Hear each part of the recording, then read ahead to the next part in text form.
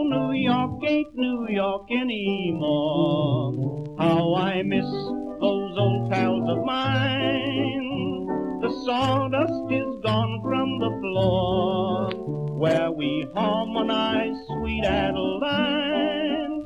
On the east side, west side, things ain't like before. There are tears in the eyes of the regular guys. Oh, New York ain't New York anymore. Hello, history lovers, and welcome. I'm your host, Dean Karayanis, and this is the History Author Show on iHeartRadio. In this episode, we welcome one of our favorite authors back into the time machine. It's Neil Bascomb. We last caught up with Neil in Nazi-occupied Norway for the bone-chilling tale of The Winter Fortress, the epic mission to sabotage Hitler's atomic bomb. You can catch that chat in our archives at historyauthor.com or wherever you're listening now.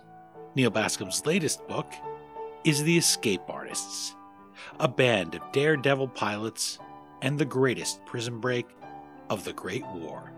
It's the tale of Allied airmen who set out to defeat Kaiser Wilhelm's most dreaded prisoner of war camp, Holzminden, and to outwit its infamous commandant, Karl Niemeyer, who swore that no one would get out alive. Dipping into memoirs and letters seen for the first time here, Neil Bascomb brings us this forgotten story in a rare bit of encouraging news for the home front during the darkness of the Great War. He also spoke to second and third generation people, a reminder that sometimes the things in our attic are of real historical value. Neil Bascomb is a national award-winning and New York Times best-selling author of several nonfiction narratives. These include Hunting Eichmann and The Perfect Mile, which is often ranked as the top book on running. He's also delivered One More Step, about the first man with cerebral palsy to scale Kilimanjaro and finish the Kona Ironman. For more on our guest, visit neilbascomb.com, follow him at Neil Bascomb on Twitter, or like him at facebook.com/Neil R. Bascomb. That last name is spelled B-A-S-C-O-M-B. Okay, now that we've crash-landed our crippled biplane beyond no man's land, in German-occupied territory far from our own trenches, let's join Neil Bascomb at the Holzminden POW camp and pin our fading hopes of freedom on The Escape Artists. I'm joined on the line by Neil Bascomb, author of The Escape Artists, a band of daredevil pilots and the greatest prison break of the Great War. Welcome back to the History Author Show, Neil. Thank you for having me. I really appreciate it. Well, I appreciate you taking the time to talk to me, and I appreciate your writing. I appreciate that you go and find these stories that are not already covered in a bunch of books on the bookshelves. I read, in fact, where you said you shy away from that. You don't want to retell stories that have been told a bunch of times, even though there's nothing wrong with that and you can find new things.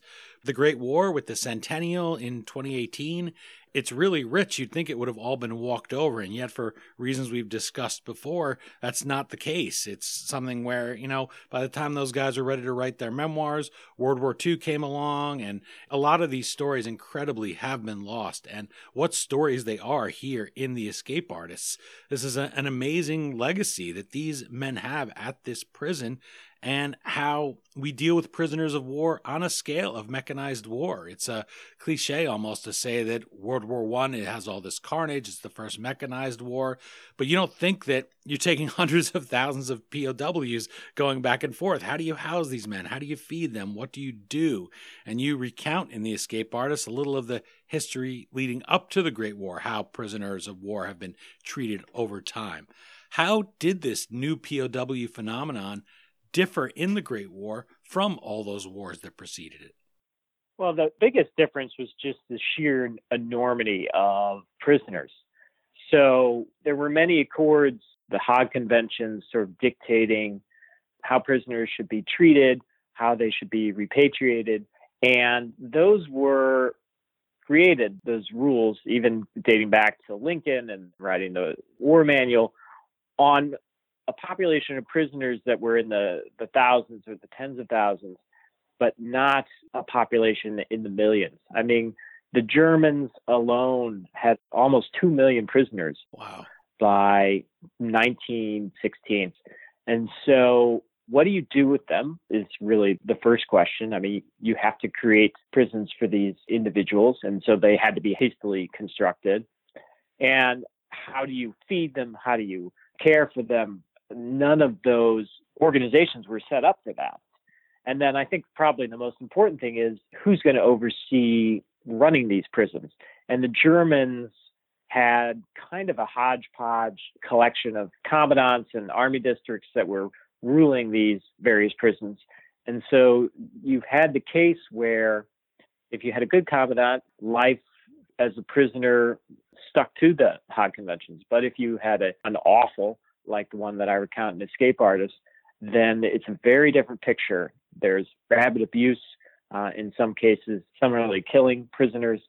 And also, in World War I, there was a great deal of prison work. Conditions were awful in coal mines, salt mines, and factories. And prisoners, particularly the enlisted ranks, were dying in pretty large numbers. You think of the 2 million Germans, that made me do a quick search. There's about 1.3, 1.4 million active duty soldiers in the entire U.S. military. So it gives you some idea. Imagine all of those men at some point needing to be processed and being taken captive. It's an amazing scale. And also not just that these men deal with it, but the legacy that you cover in The Escape Artists, which we'll deal with a little bit later. I want to touch on introducing some of the men that readers will meet in The Escape Artists and become really invested in them. That's one of the things here about an escape story, right? You find yourself short of breath. You need to go outside and walk. I know in the book Silence of the Lambs, there's this great little detail about the Hannibal Lecter character, and he escapes and he just walks the length of his hotel room again and again because he's been unable to do that in that little 9-by-6-foot cell that they stick him in. And that's how you feel here. It's great how you make this crucible where we feel claustrophobic right along with these men in The Escape Artist. And then we also feel euphoric with them when we get on the outside and we're so close to escaping. It's just some great tales.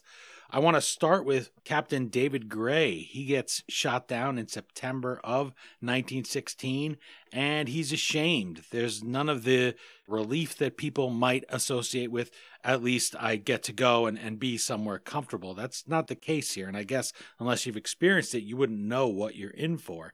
I think of Winston Churchill just being disgusted with himself when he has to surrender to the Boers. Right. And he thinks of Napoleon, and he says, well, when one is unarmed and, against impossible odds, it's acceptable to surrender, rather than just get yourself shot.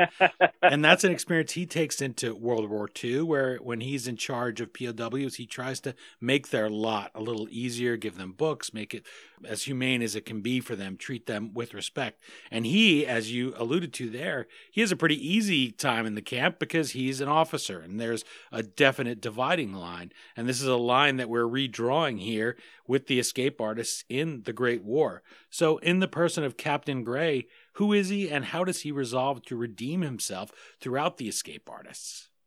Yes, most of the lead individuals in this book are Royal Flying Corps pilots, which I found when I first began investigating the story and thinking about pursuing it and writing it, was just this sort of fascination of these pioneering aviators, these first members of a Royal Air Force.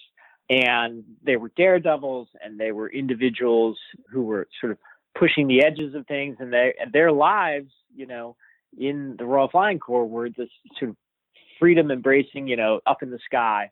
And then suddenly you have them shot down, put into these prisons in these claustrophobic places, as you described.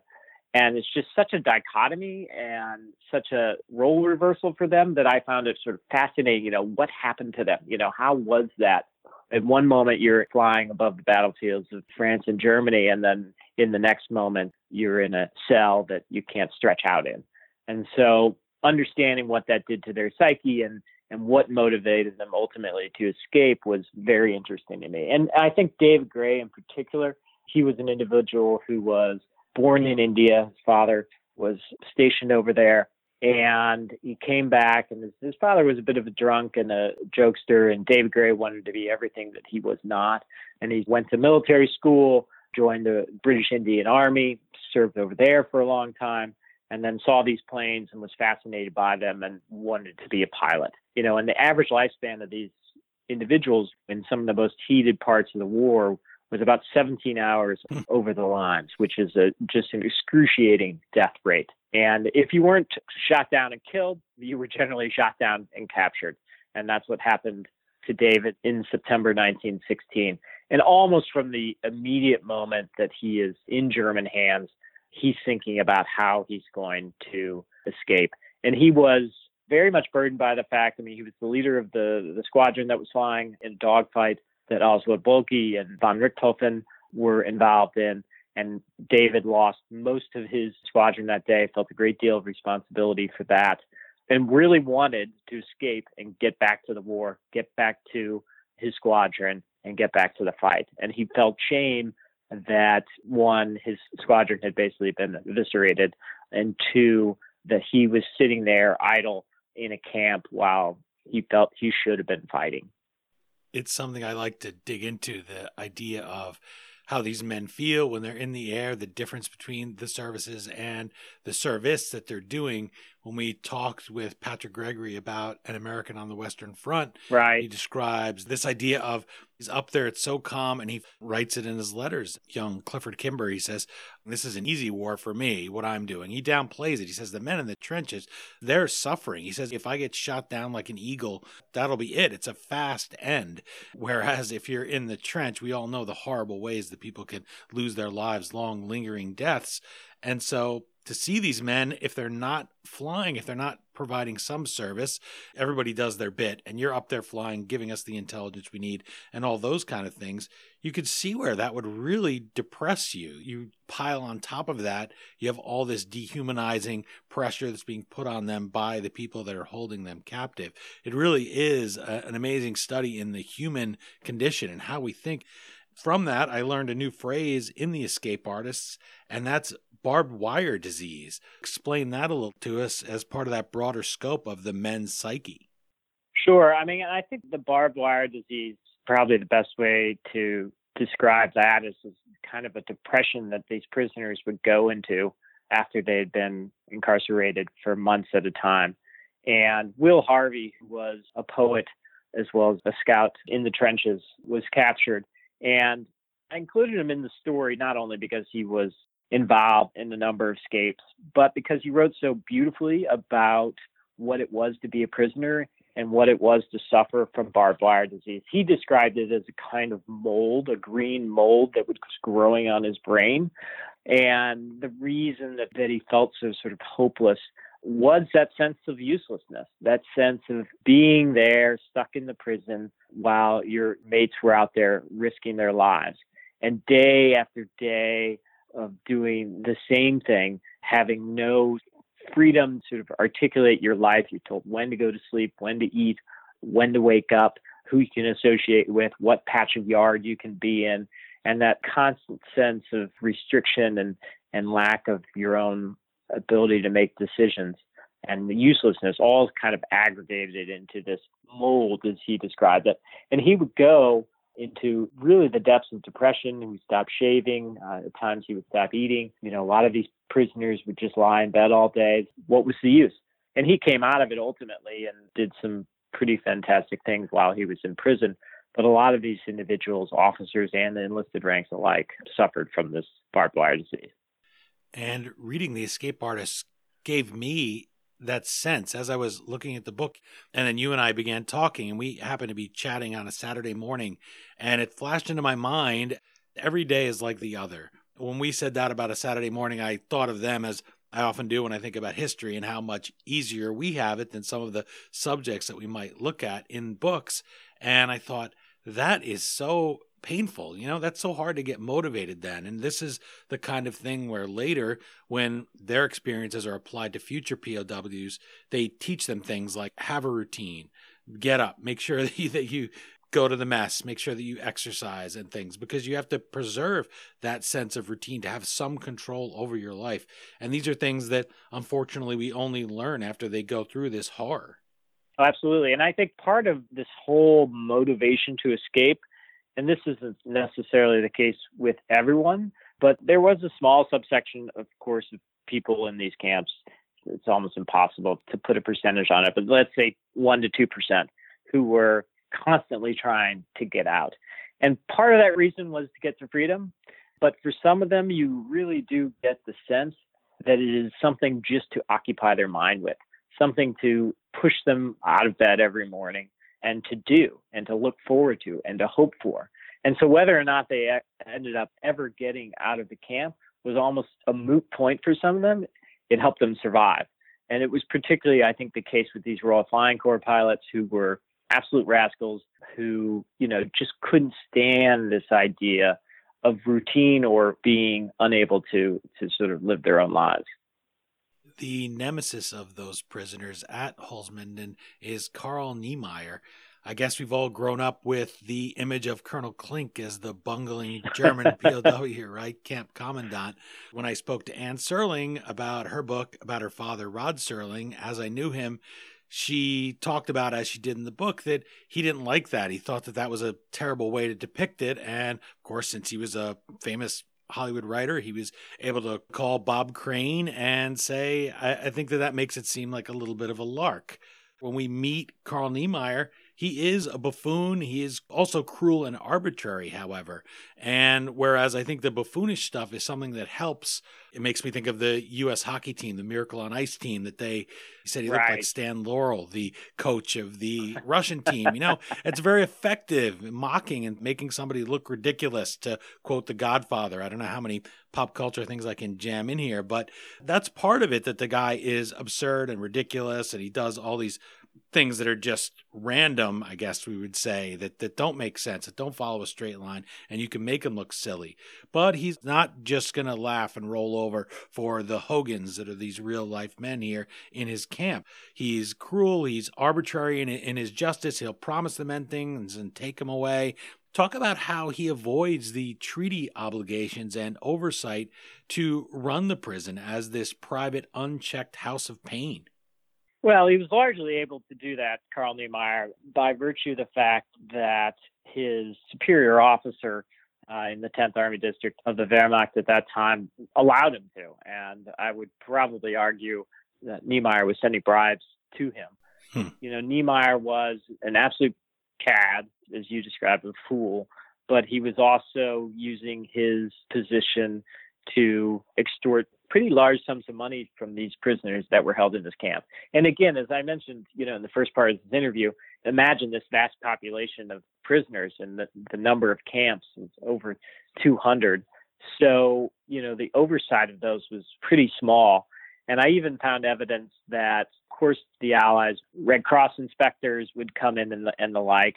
And, there is some evidence, at least from the point of view of the British Archives, that the inspectors that were sent to look over Holzminden in the camp where Niemeyer ruled, he was on the take as well. So what we do know is that Niemeyer had pretty much an open hand to do whatever he liked at this camp. And he used his position to be excessively cruel to these prisoners. I mean, he would walk around the grounds, and if someone was in the windows he didn't like, he'd just sort of fire his revolver at the window. Reported cases of that happening numerous times. Prisoners were put into isolation for months at a time at a camp that he had worked at previously before he was actually elevated to his position as commandant. Prisoners were collecting at the entrance of a gate to welcome new arrivals, and he sent his men in with bayonets to disperse the crowd. Several were stabbed. So, there is this time in World War I. It's this kind of watershed moment where, you have this idea of how we should treat prisoners in a decent manner. And then you have individuals like Niemeyer who have basically taken that, stepped on those rules and have decided to do whatever they like. You see echoes of what happened in World War I in these prison systems, numbers of deaths, to what's going to end up happening in World War II. I would think that you could draw a pretty straight line between those two things. Once you dehumanize them in the camp, it's very easy to just look at them as cattle. And that's what you have in Holzminden, which the prisoners nickname Hellminden. It's a place that's designed to break your spirit, to make you feel like you're not even human anymore. And this sadistic commandant, it uses that to full effect. And he revels in telling the men that it's escape proof, that you're not going to get out, that it's, quote, a prison within a prison within a prison. They call it the black hole of Germany.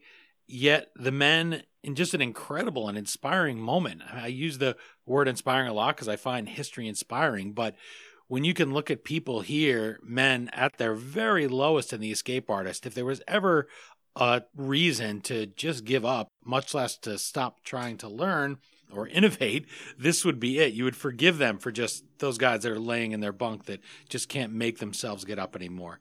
And yet you write that it becomes an escape university.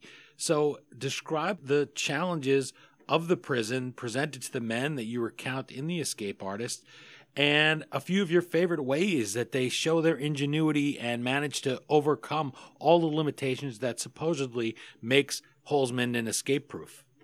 Yes, I mean, what's great about Holzminden is, at least from a narrative point of view, is it was created in October of 1917 by the Germans, essentially to house the worst of the Allied prisoners, particularly British prisoners.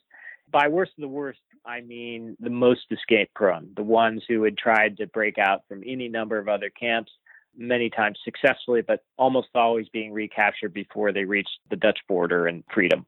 And David Gray was one of these individuals. You know, he's a perfect example. Had escaped 3 other times from other camps, at times just walking out, straight out in a German uniform.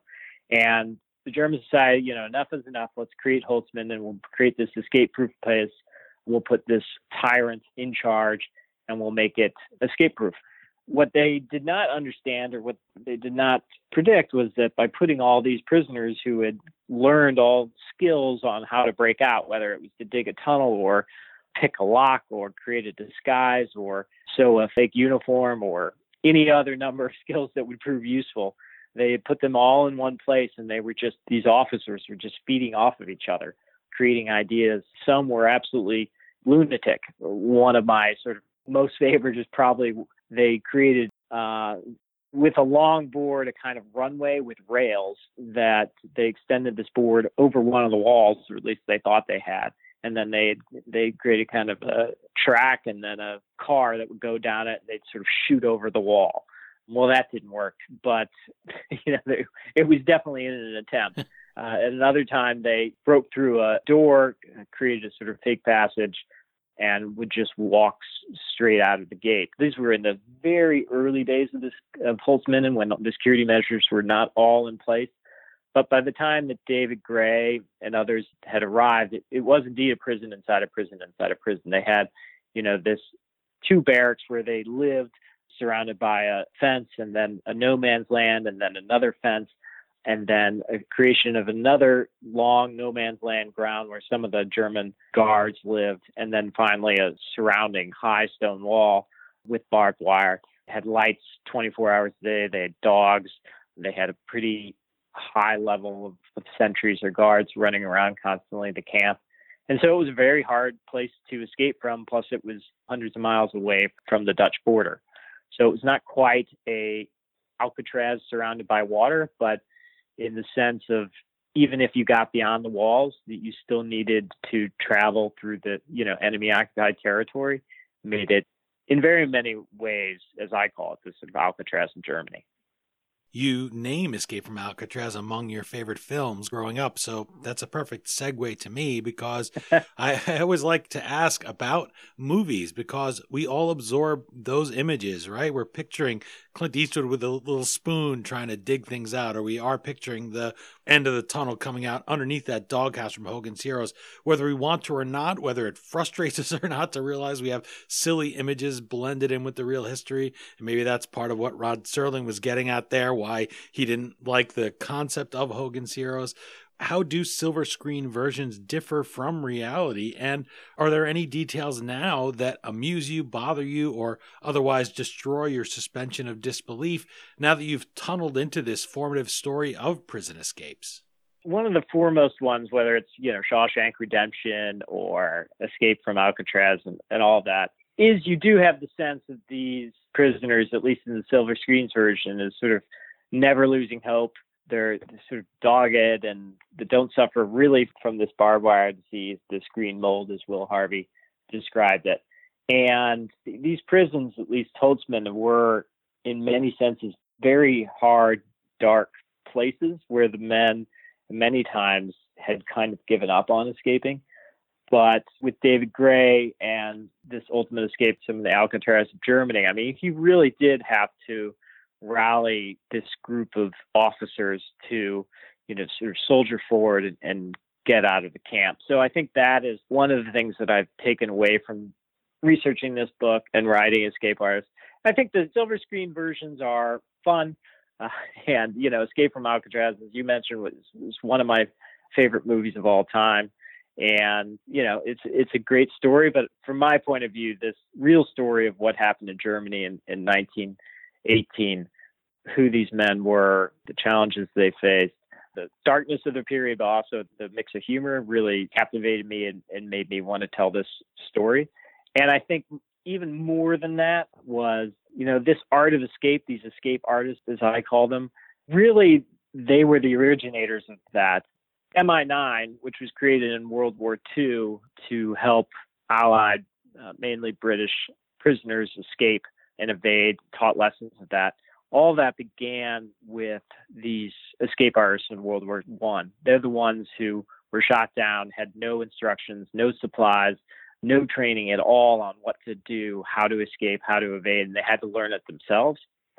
And I find that sort of origin story of these individuals, which many of the silver screen versions you see later, whether it's the Colditz story or the Great Escape of World War II, or any other version of escape that we find moving forward. In some ways, that kind of story that they're telling is really the truth of what happened at Holtzman. You're enjoying my chat with Neil Bascom about his book, The Escape Artists, a band of daredevil pilots and the greatest prison break of the Great War. You can visit him at neilbascom.com, follow him on Twitter at Neil Bascom, and toss him a like at facebook.com/Neil R. Bascom. His last name is spelled Bascomb. David Grann, New York Times best-selling author of Killers of the Flower Moon, writes of the escape artists. Bascom has unearthed a remarkable piece of hidden history and told it perfectly. The story brims with adventure, suspense, daring, and heroism. Neil, when I read the word unearthed in that blurb, I had visions of someone from the book, The Escape Artists, buried in a blast of dirt kicked up by a bomb. This is a story you describe happening to an Australian soldier. He lays entombed for 30 hours in that dirt, unable to move, unable to escape. It's just an incredible story. Can you imagine that? I don't think any of us can. 30 hours, you mentioned 11 hours being the average life of a pilot going over there, and that seemed short, and now 30 hours seems very long. Just laying there, not knowing your fate, nothing. Talk about having no hope. In a war that's very light on uplifting stories, did that man's tale remain lost for a century, or has it been celebrated for its endurance? It really hasn't. His name was Richard Cash. He was, owned a shop in Australia, was a photographer, was very short, probably about 5'2", found himself on the Western Front, actually volunteered several times in order to serve, got over there and was in the trenches and then in an offensive and a mortar blast, and he was vaulted in the air and then landed in basically a ditch and was covered in his own dirt. And he spent 30 hours. Eventually the Germans captured him, It took almost a year to recover from the many wounds that he had suffered. He was eventually sent to Holzminden as basically kind of a servant to the officers who were an orderly for the officers.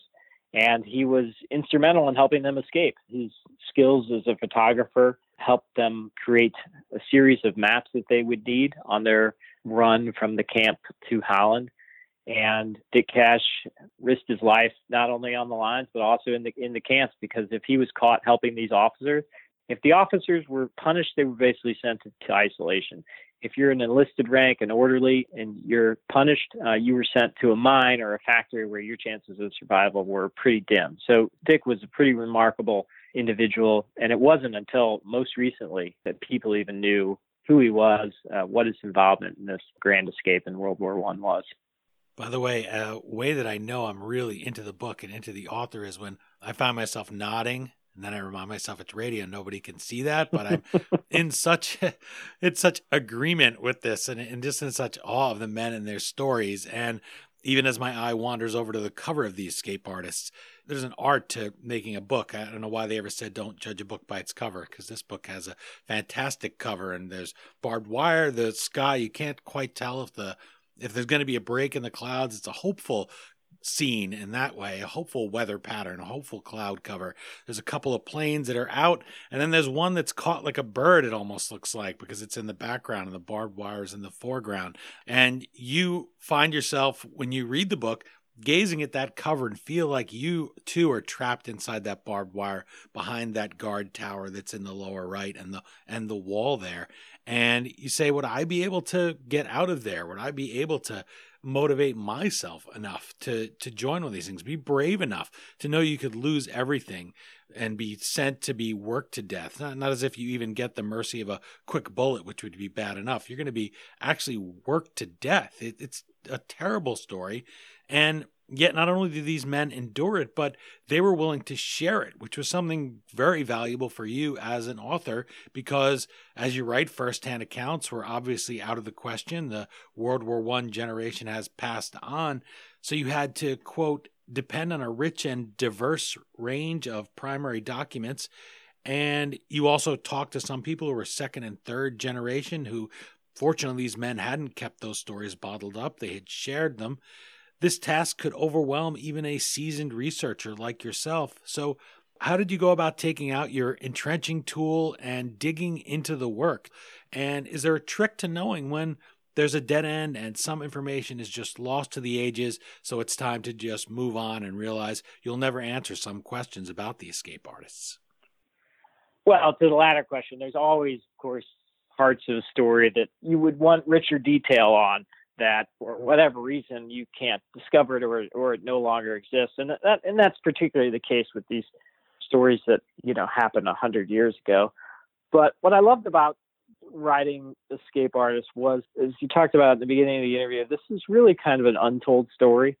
And these men were so heroic and they deserve so much attention for what they did and the impact of it ultimately in creating MI9, that I wanted to know who they were. I wanted to sort of raise their actions and their stories to the foreground. And that was hard, I have to admit.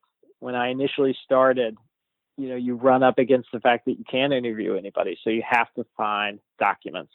And these officers who participated in the escape, and there were scores of them, had disseminated across the world after World War I. Many of them participated in World War II and did not survive. And so it was kind of very much detective work to track down the families. But ultimately, when I did, I was so rewarded by the fact that these families had carried these stories of their grandfathers or their great uncles or whatever, kind of treasured them. In many cases, they kept photos, they kept the letters that these prisoners wrote in the camps. And in some circumstances, to my great benefit, these individuals who participated in the escape wrote memoirs, pretty much all of which were not ever published. There was really no interest in this story post about 1920.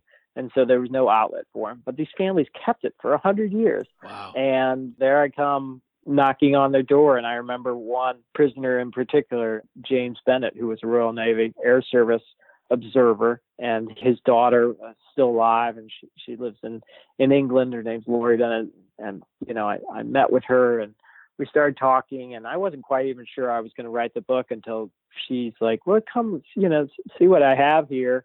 And, she had these 3 volumes of letters very meticulously put into these albums, covered in plastic, really just sort of perfectly done. And that was the family memory. That was the family lore, and they had harbored it. And that was just such a treasure to be able to find. So the families were instrumental. And also, the British Archives, fortunately, when you were a prisoner and you came back, usually at the end of the war, but even many of the escape prisoners, they were required to write reports on their experiences. And sometimes, they were 5 or 6 pages, but there were hundreds of these. And so I was able to sort of collect all these small details from each of these reports, and those sort of paired with these memoirs, I was able to sort of put this whole story together.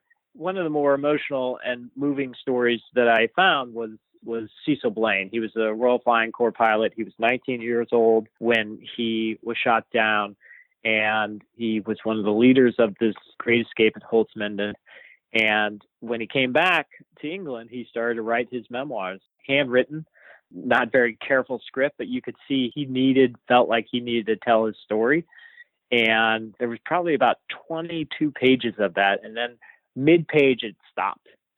And I didn't quite understand, I was in an archive reading it and didn't know what had happened. But I learned that actually Cecil, and right after the war, was a test pilot, and he was killed while trying out a new plane. And he was never able to finish his memoir. But I had that core 22 pages of his story. And it was, again, just one of those things I kind of felt like a duty to write about. When the people are brought to life by their words, and then to get swept up in it, you want there to be another story. You want to be able to go and ask them questions. Absolutely. So this is the closest we can get to going back to them and interviewing them or speaking to them. Still to this day, soldiers are able to learn from their example. Major Norman Crockett is the Royal Scots veteran who launches MI9 to give POWs in the next war, which they can't know is going to be much bigger and is going to be much sooner than they would expect in the Second World War. They want to train them so that they can learn from the experiences of the men at Holzminden. Take us inside one of those classes. What did soldiers learn that they applied to World War II situations such as the Great Escape? And are any of those techniques still in use a century later? I love that you asked that question because, again, it was one of the primary motivators of writing this book is how much of an impact these Holzminden World War prisoners had on the creation of MI9 and the saving of so many lives in World War II. Harking back to what I was talking about with James Bennett, the Royal Naval Air Service observer, he was recruited in World War II to be a lecturer for MI9. So his family had no idea what he was doing. They thought that he was still participating in his import-export business in World War II. But, every day he would leave with his briefcase. Inside of it was a slide projector. He would have his notes. And then he would travel to air stations across the United Kingdom and give lectures to these pilots who would soon find themselves shot down in many circumstances. And he would tell them all that he had learned in his time as a prisoner and in his successful escape from Holzminden. And probably the first thing that he would tell them was get out as soon as possible. Your best chance of escape was in those first moments. So in his circumstance, he was shot down over the North Sea, was captured by a submarine of all things, was brought back to the coast and housed temporarily in a prison. And that was his great moment to get out. He just didn't take it because he didn't understand that what would happen was he would be put on a train. The further he got away from the border, the deeper he got into Germany, the chances of him ever getting out were impossible. Or seemingly impossible. So it was just those lessons, providing supplies. James invented himself a button compass that could be hidden on the body. Again, in World War I, none of these pilots were provided any of these supplies. They weren't even provided parachutes because senior officers thought that would make them less aggressive in the air. So they didn't really care about Great them. plan. I forgot about that detail. Yeah. I think what readers should understand is they were doing their duty, these pilots, but they were given very little training or supplies or anything in case things went wrong. And that's what's so great that came out of World War I from these prisoners, these escape artists, was this creation of MI9. If you look at by just sheer statistical numbers, there were only several hundred successful escapes in World War I with those vast seas of populations because of MI9, because of the Escape Evasion Service, not only done by the British, but the Americans had their own counterpart. There was over 30,000 pilots and others who managed to escape in World War II. That's the number of lives that were saved, just that we know of course. And even today, they're given SEER lessons here by the military on the art of escape, and many of the lessons that were learned hark back again to this World War I story.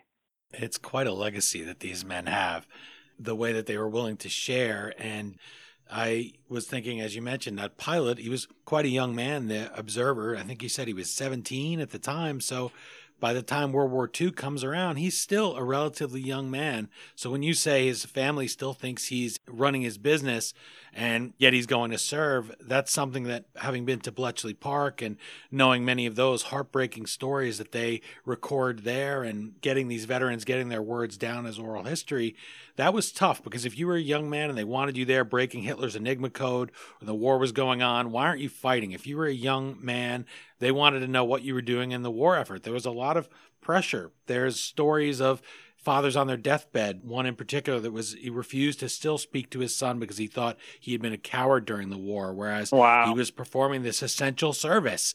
He was working to try to break these codes, and that's what they wanted you to do, and that's what you would be doing. You weren't able to just say, well, no, forget it, leave me alone. They were performing a service, but they all signed the Official Secrets Act, so they were never able to tell anybody until somebody finally blabs in the early 70s, which many of these elderly veterans, now elderly, are not too happy about. They thought he should have been punished.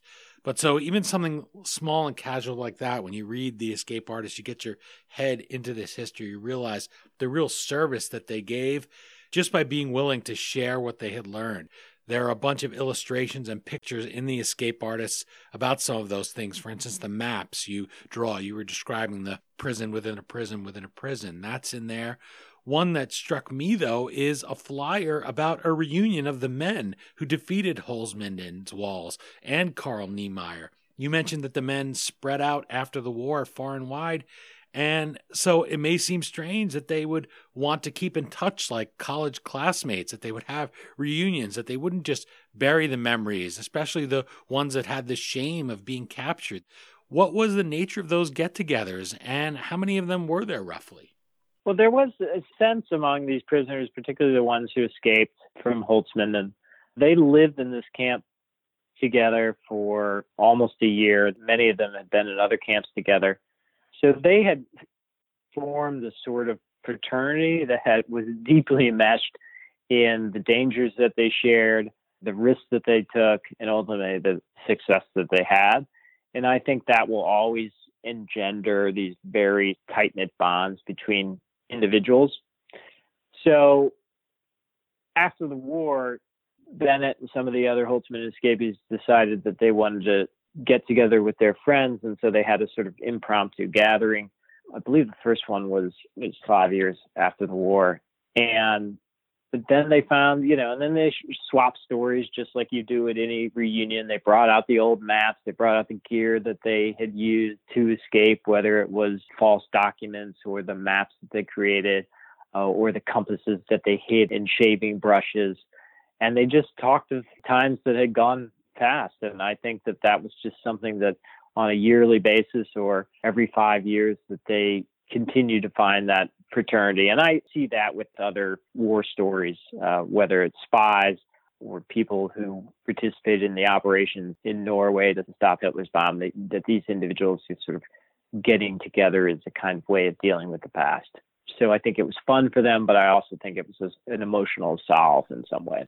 And as you're speaking about it, I'm thinking of the late Senator John McCain and his POW experience and being able to go back and meet the jailer, one of the men who held him prisoner. And there were some very sadistic things that he suffered as well. if you are going to come out the other side, steel bars aren't the only part of the cage. You have to be able to find a way through what comes after, the pain after, the scars. And so maybe that's one way these guys were able to get together and do what they did when they were in there. That illustration has a little cartoon there of the commandant coming up out of the ground, and they're teasing and making fun of him still to that day for what was going on under his nose. And so maybe that helped them to be able to deal with what they had gone through. Absolutely. I think the mocking and the buffoonery that they sort of put on Nehemiah, you do get the sense that that was a way for them to deal with their lack of power in some ways, to make a mockery of the figure that was sort of ruling their lives. And that was, again, just a way to handle these things. Speaking of going back, I wanted to ask you what remains of the land that Hellsminden was on, where these pilots were held captive. And as a practical matter, when you're writing The Escape Artists, were you able to go back and walk some of that land, see any parts of where they had been kept, as you did in the snowy wilds of Norway for the Winter Fortress, which was one of my favorite parts of that conversation? You get to wear one of those men, one of their long underwear, right? When you're going out there skiing in Norway. And having been to Norway myself, I love that sort of detail, and having actually been to Telemark where they did all of this. But anyway, for this book, for The Escape Artists, were you able to do any of those sorts of things? Yes, I mean, I definitely walked the grounds, and actually still a military barracks in Germany. It was originally, Holzminden was originally a cavalry barracks for German troops. When they needed a new prison camp, they renovated it and turned it into a prison. So it is still in use in that respect, and you can actually go, ultimately, these prisoners, the way that they got out was they created a tunnel over many months. It was very hard, dangerous, claustrophobic, terrible work, but you can still go to under the stairwell where they began their actual tunnel. Wow. And so it's kind of a moving thing to see, as well as to sort of traverse some of the ground that they had to go on, in the 15 days that it took them to reach freedom in Holland. Is that a German base or a NATO base, a U.S. base? German base. Okay. We have time for one final question before lights out. Several times in The Escape Artists, prisoners are recaptured literally yards from freedom. In one case, a POW mistakes a town in Germany for one with the same name across the border in neutral territory. He's just so close. Tunnels are exposed by the rain. Tools are discovered during random searches. What can readers learn from the way these men overcame crushing defeats, disappointments, and dehumanization, even if we're hopefully never held against our will? Well, the value of persistence, I think, is probably what the sort of lead takeaway from probably the most successful escape artists. They were ones that had tried 10 times, were ultimately put into Holzminden. They learned from each other, and then they executed the biggest escape of World War I. And that persistence, the sort of source of that, was this fraternity that we just spoke about. This sense of teamwork, this sense of relying on each other, not only on digging their way out of the camp, but the pairs or the three men together that would travel all the way to Holland, depending on each other, leaning on each other, teamwork. That was the source of the persistence that made this such a great story. Well, Neil Bascom, I'm disappointed that our time together, which has been so enjoyable compared to The Escape Artists and the trials that they went through, has come to an end. I really appreciate you taking the time to bring this inspiring story of defiance in the face of capture during the Great War to us today. I wish you the best of luck with the book, and I really look forward to your next trip to the bookstore where you'll look for a space where there's an untold story and you'll fill it for us. That's a real talent you have, and it's something I really appreciate, so thank you. You're very kind. Thank you.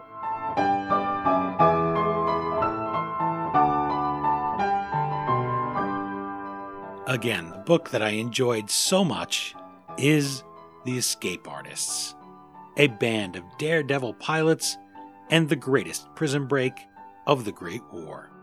As always, you can find the Amazon link to purchase your copy at historyauthor.com, and we hope you will click through there, or even navigate via the Amazon banner at the top of our homepage the next time you purchase anything from Amazon. You go to historyauthor.com, That banner takes you through to Amazon, and Amazon.com gives us a small percentage of every purchase you make at no additional charge in your shopping cart. For just those few extra taps of your finger, you can help fund more adventures for our time machine as we tunnel into lost stories like the Escape Artists. Once again, thanks to talented, prolific, and all-around good guy Neil Bascom for catching up with us and sharing these stirring tales of heroism during the war against the Central Powers. It wasn't the war to end all wars as was promised, but it was a war that made the experience of POWs who came later a little bit easier, with a little bit more hope. Check out our conversation about Neil's previous book, The Winter Fortress. You can also visit him at neilbascom.com, follow at Neil Bascom on Twitter, or toss him a like at facebook.com/Neil R. Bascom. That last name is spelled Bascomb. If you enjoyed this tale of Great War heroism, we have a lot more of them in the World War I section at historyauthor.com. Those include the book An American on the Western Front that I mentioned earlier, and while the book As I Knew Him, My Father Rod Serling by Anne Serling isn't a World War I book, you can enjoy learning about Rod Serling and his experiences in World War II and how that influenced his writing. Remember to let us know what you think of the book and the interview on Twitter at HistoryDean, on Instagram at The History Author Show, where we have a great shot of the Escape Artists cover that I was praising during our interview. Or you can like us at facebook.com/historyauthor. That's it for this installment of The History Author Show. I hope you'll join us for our next all-new interview right here on iHeartRadio. And remember, if you subscribe to us on iTunes, please take a minute to leave us a review. Well, until our next trip into the past together, thanks so much for time traveling with us today, and have a great week. And then came the day Broadway wasn't prepared, when the newsboys yelled extra, war is declared. But the hand that held glasses of wine in the air were the first to hold guns when I rode over there. The boys won the war and came home from the fight. The last night on Broadway was almost as nice. But ever since then, it's a different street. Gone are the places where the gang used to meet. We still call it Broadway, but what's in a name? Take it from Georgie, it isn't the same. On the east side, west side, things ain't like before. There are tears in the eyes of the regular guys. Oh, New York ain't New York anymore.